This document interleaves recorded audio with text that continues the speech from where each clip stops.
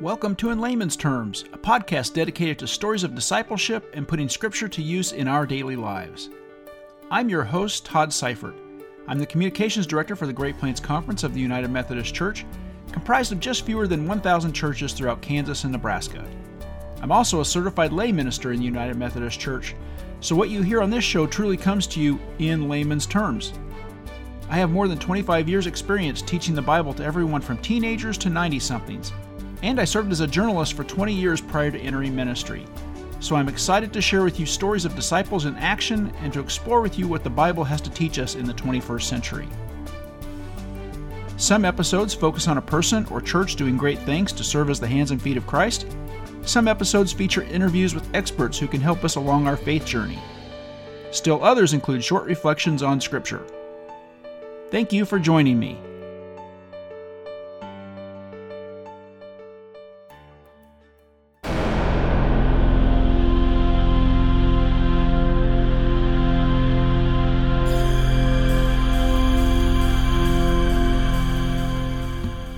If you search on Google for the word love, you will get about 12.8 billion results with a B. If you search Google for the word enemies, you get about 580 million results. Well, that's less than half of the results for love, so I guess we should take some solace, and even though there's so many, it's still less than half than the search term for love. Now, if you type in examples of loving your enemies, well, unfortunately the results fall way off, to only about 9 million results.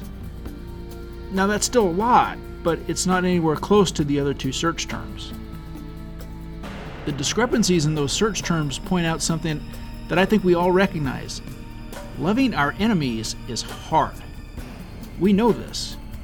And most of the relatively few examples we can draw upon come from many years ago.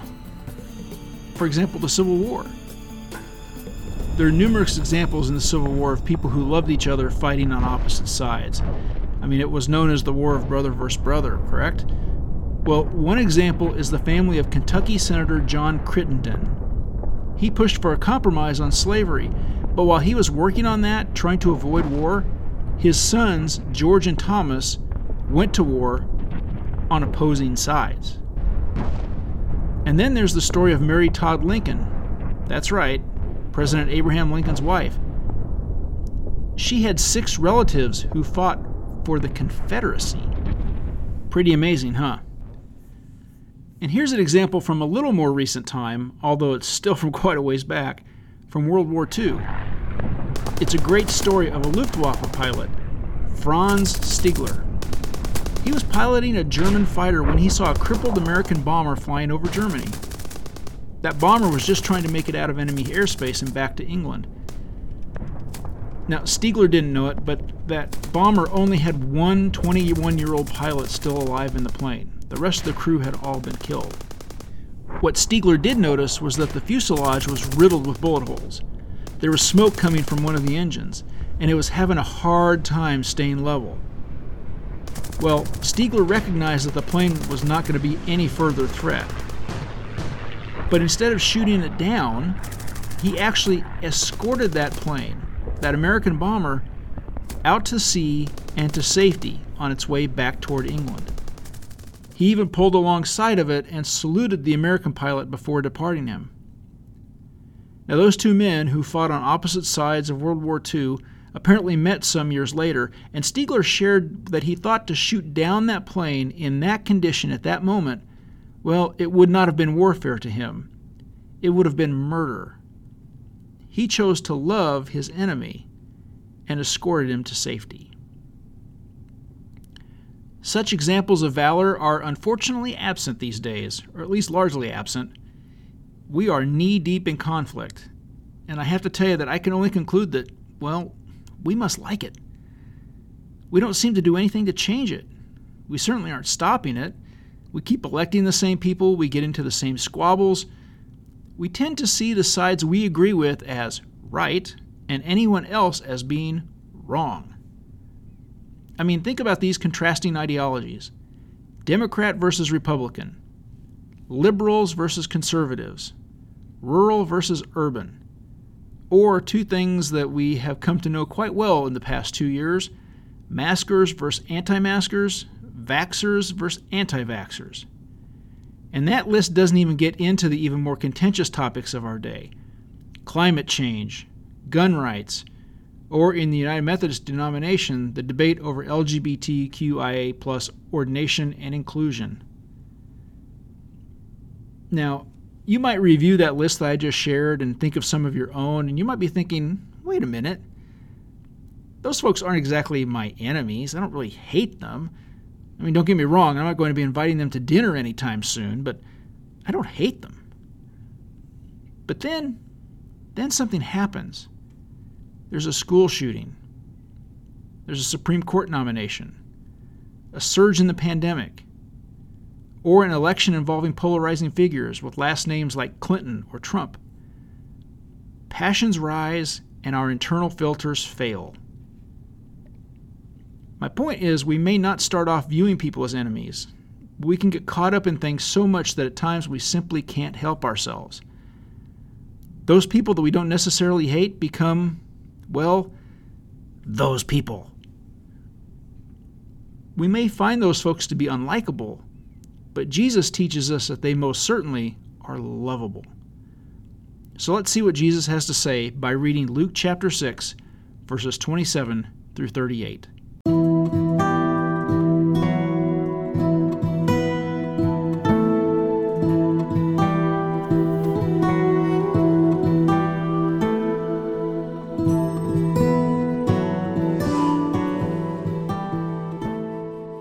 I say to you who are willing to hear, love your enemies, do good to those who hate you, bless those who curse you, pray for those who mistreat you.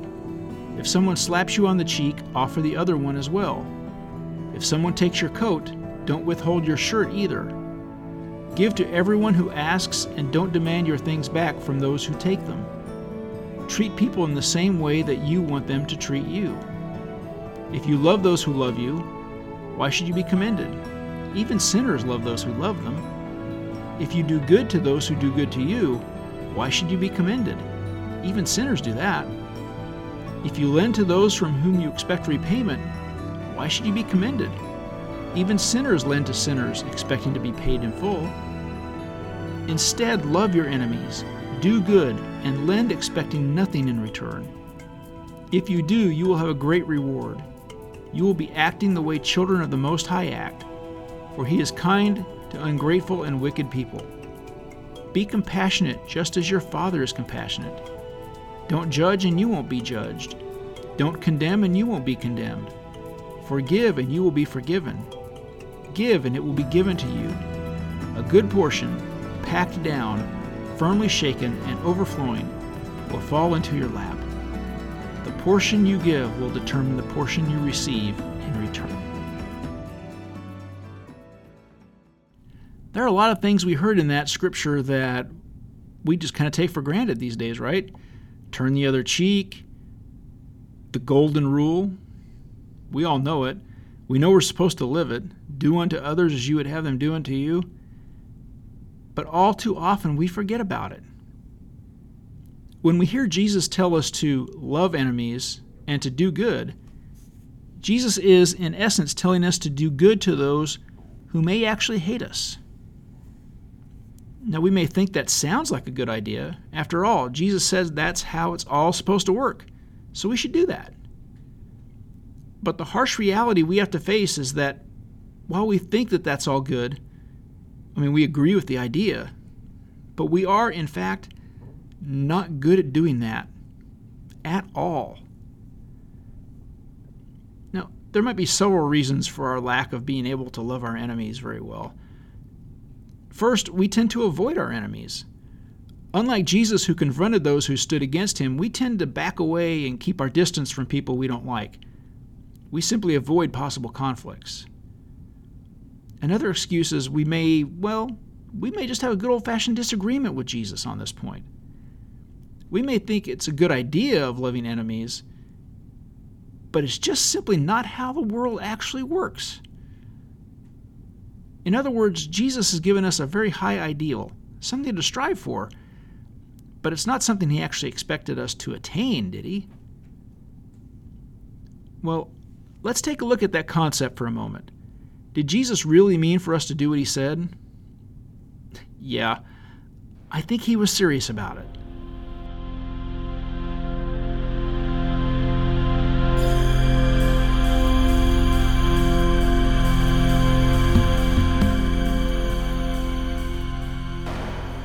You see, he tells us to do good and lend to sinners, expecting nothing in return.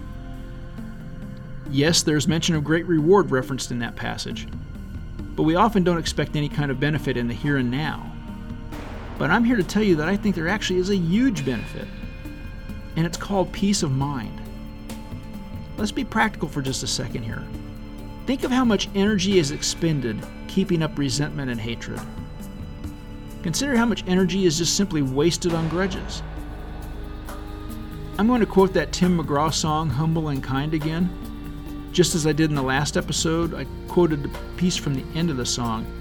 This time I want to take a piece from the beginning. Take a listen. Don't expect a free ride from no one. Don't hold a grudge or a chip, and here's why. Bitterness keeps you from flying. Always stay humble and kind. This time toward the beginning, the singer tells us, don't expect a free ride from no one. Don't hold a grudge or a chip, and here's why. Bitterness keeps you from flying. Always stay humble and kind.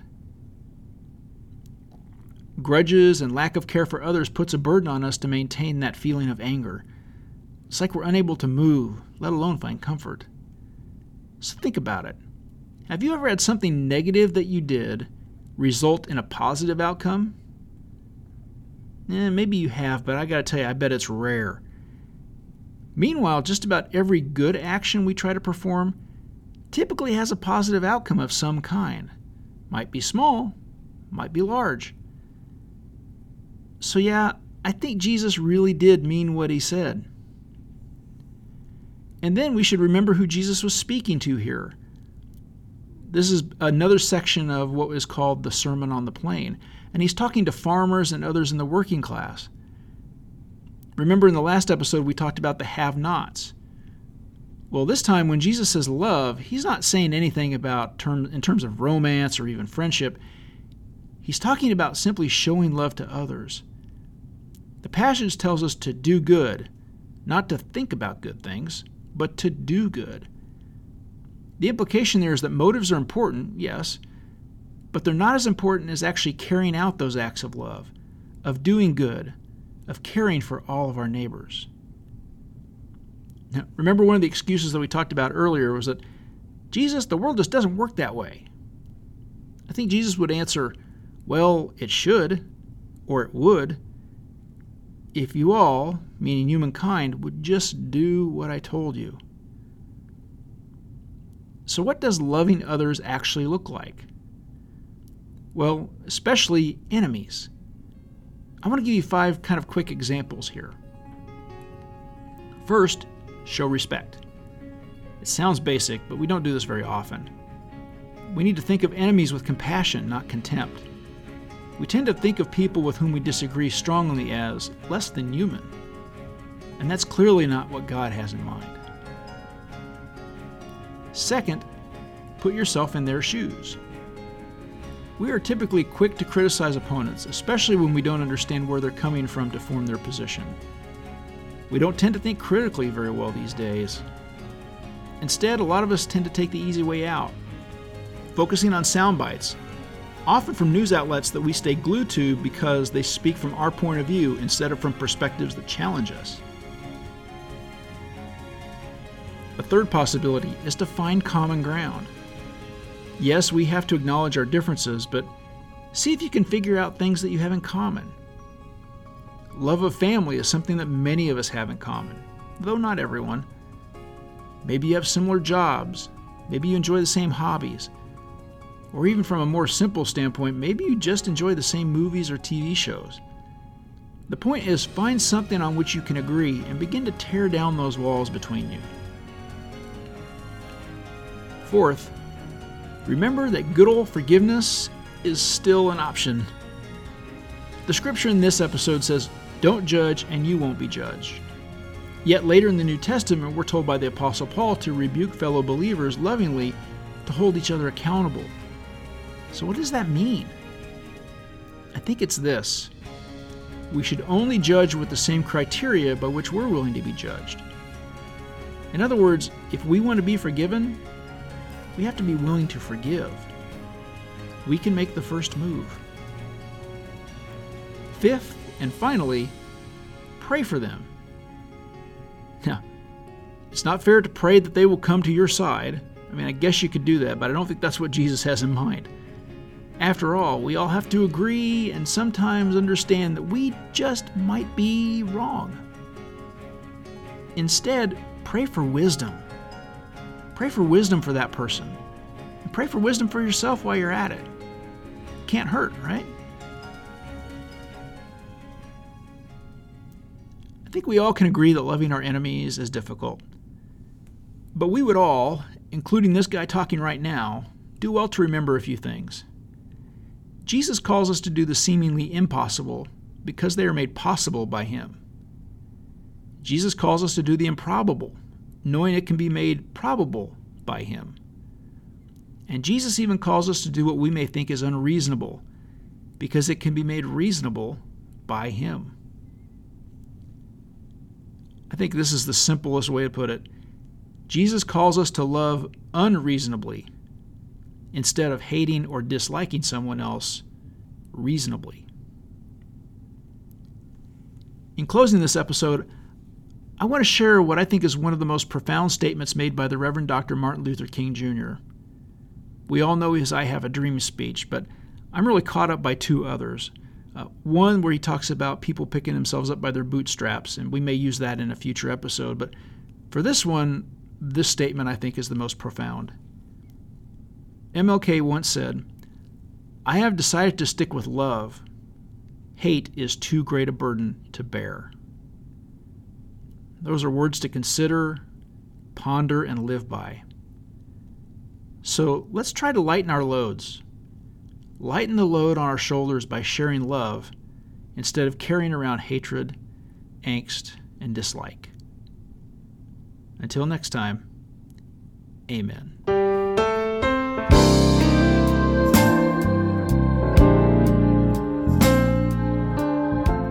In Layman's Terms is a podcast sponsored by the Great Plains Conference of the United Methodist Church and by me, your host, Todd Seifert. If you like what you've heard in this episode, please go rate us on Apple Podcasts, Spotify, Stitcher, or wherever you're listening. It helps others find us. And if you're so inclined, please share the link to this podcast on your social media channels. Our music and sound effects come via subscriptions to Universal Production Music and to Storyblocks.